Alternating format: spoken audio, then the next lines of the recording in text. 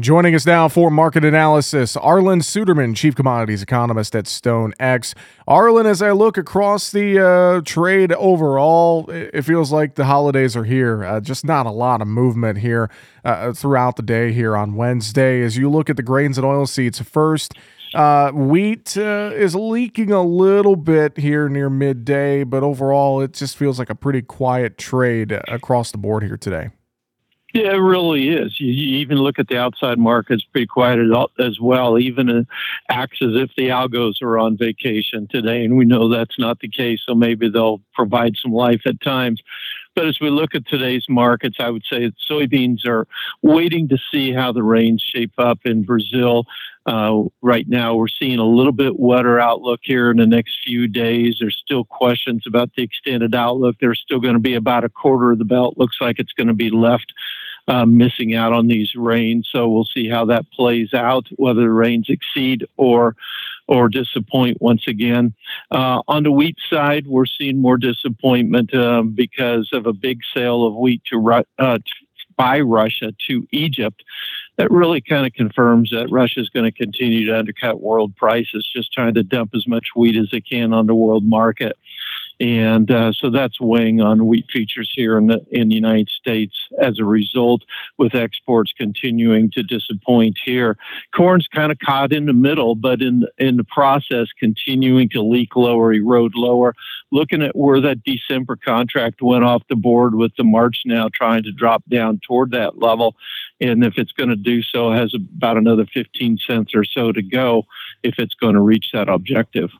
Over in the livestock trade, it's pretty quiet there as well. I know we've talked about the quarterly hogs and pigs report and the cattle on feed reports coming up Friday after the close.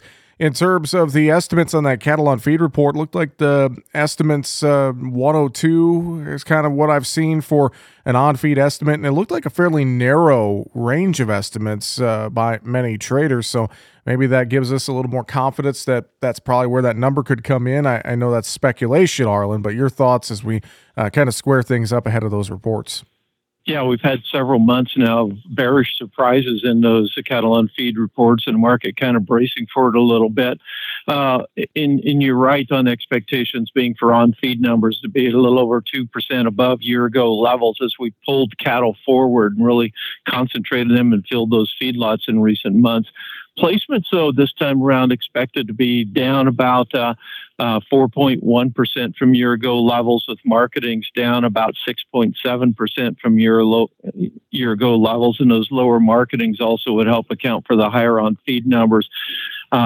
After 3 large months of placements, August, September, and October, this November placement total that'll be reported on Friday would be an 8-year low for this month if, in fact, it verifies.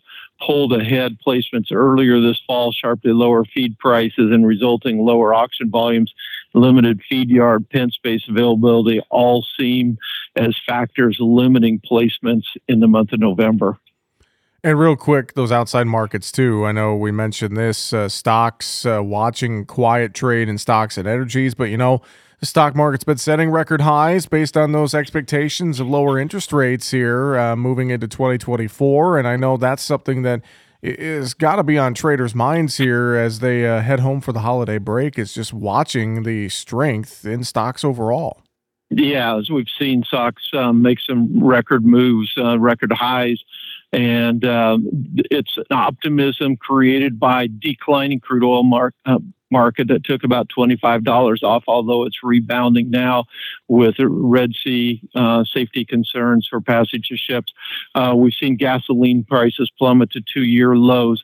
Overall, the interest rates dropping in the sense of stock market going higher is giving a boost to consumer confidence. We saw consumer confidence for December surged to 110.7, exceeding the high end of trade expectations, with consumers feeling better about the economy. And that's resulted in a resurgence in house sales as well.